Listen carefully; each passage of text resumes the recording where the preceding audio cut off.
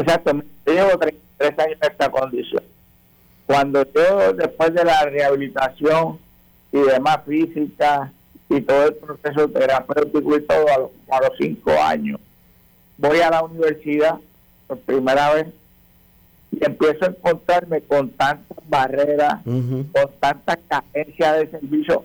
Oye, me encuentro que las mismas agencias que se supone que nos den servicio, que están ahí con fondos federales para servirnos a nosotros, eran las barreras principales que teníamos que trabajar.